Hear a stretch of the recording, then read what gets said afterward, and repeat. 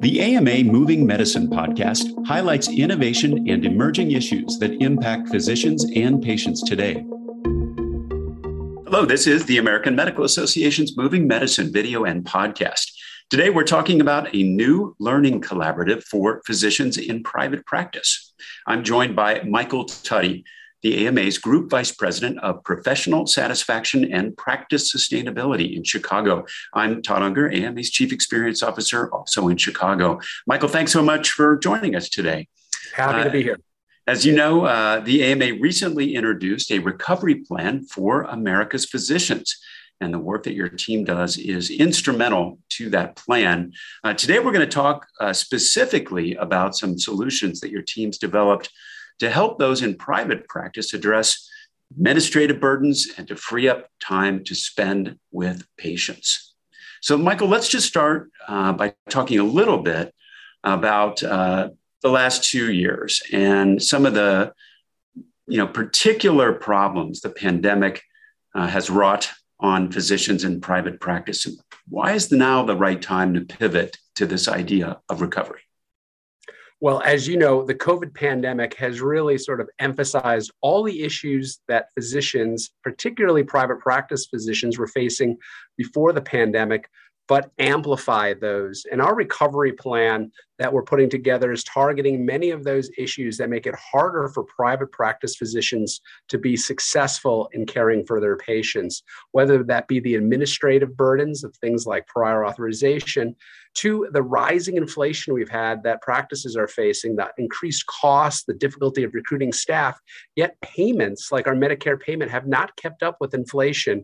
And we need to work to make sure that physicians are appropriately reimbursed for the services that they offer. These are the types of topics that we're covering in the recovery plan that specifically benefit private practice physicians. Your team is leading the charge on developing resources to help practices increase efficiencies. That's an interesting word I want to dig into. What does that translate to, on a daily basis? What's meaningful about that increasing efficiency as an element of recovery? Well, we know from our research, and it's just intuitive, that what makes physicians passionate about their work is caring for patients. What is burdensome are all those administrative burdens that the healthcare system layers on the practice of medicine that makes it harder to provide care. And so we provide solutions that physicians can embark on to remove some of those administrative burdens, some of that time on the electronic health record, reduce the number of inbox messages, do team-based documentation so they're spending less time in the electronic health record. So while we work on some of those health system issues that are outside, like the prior authorization burden, there are resources and things that physicians can engage in to remove some of the administrative burdens within their own practice. Well, speaking of those solutions, your team has recently introduced a new resource called the AMA Private Practice Simple Solutions. What's the thinking behind this resource? Tell us a little bit more about what's in it and what can it do to help.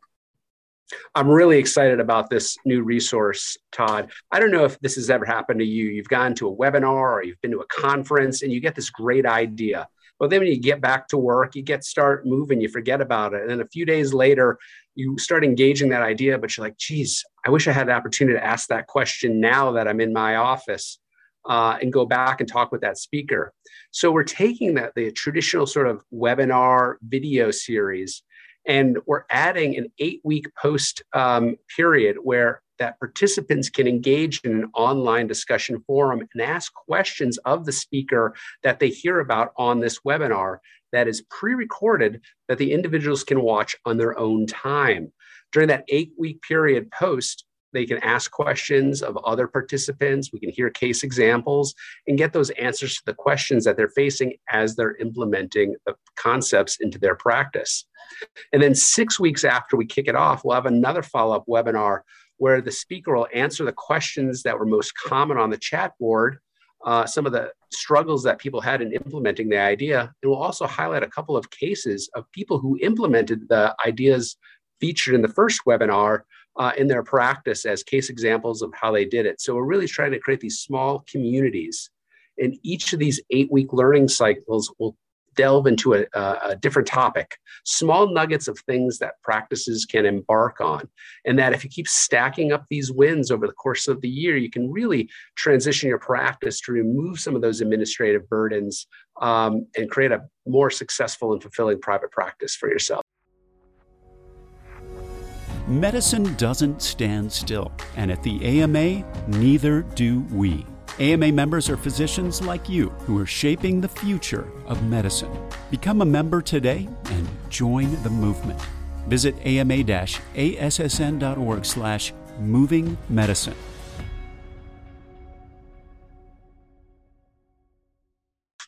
Well, I love the model that you just kind of laid out. Will you take us through an example of how one of these learning cycles works? Like, what does it actually look like if you're going to participate in one of these? Sure. Well, you can sign up on our AMA website. If you just go to our search engine and type Simple Solutions, you'll get right to the page that you can sign up and get access to the webinar.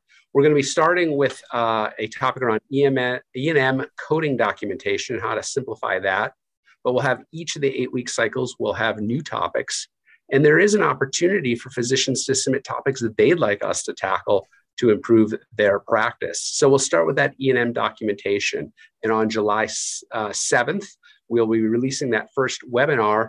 And then there'll be an online discussion forum for those who register. They'll be able to access and chat with the speaker and other people who are implementing that idea, that concept that they've heard in that first webinar. And then 6 weeks out, we'll do a follow-up webinar where we'll answer all the most common questions, as well as provide a couple of case examples of people who've been working on it who want to feature and highlight what they've done to remove some of the administrative burden. So we're really excited by this. We're going to be tackling topics like team documentation or how to recruit in a private practice. Now, well, many of these ideas could help all physicians, regardless of their practice setting. We're tailoring each of these webinars specifically to those in private practice. Well, I love how you get the benefit of the webinar and the expertise, but the interactive component that you laid out on top of that is a really neat idea. Exactly how does that piece work, and how do others learn from the questions that are laid out by those who attended as well? Well, the great thing is we're creating this learning community, and we'll create one around each topic. So there is an online discussion forum. So you'll be able to see the questions posted by others and the responses, because you may realize that you have the same question as other people participating.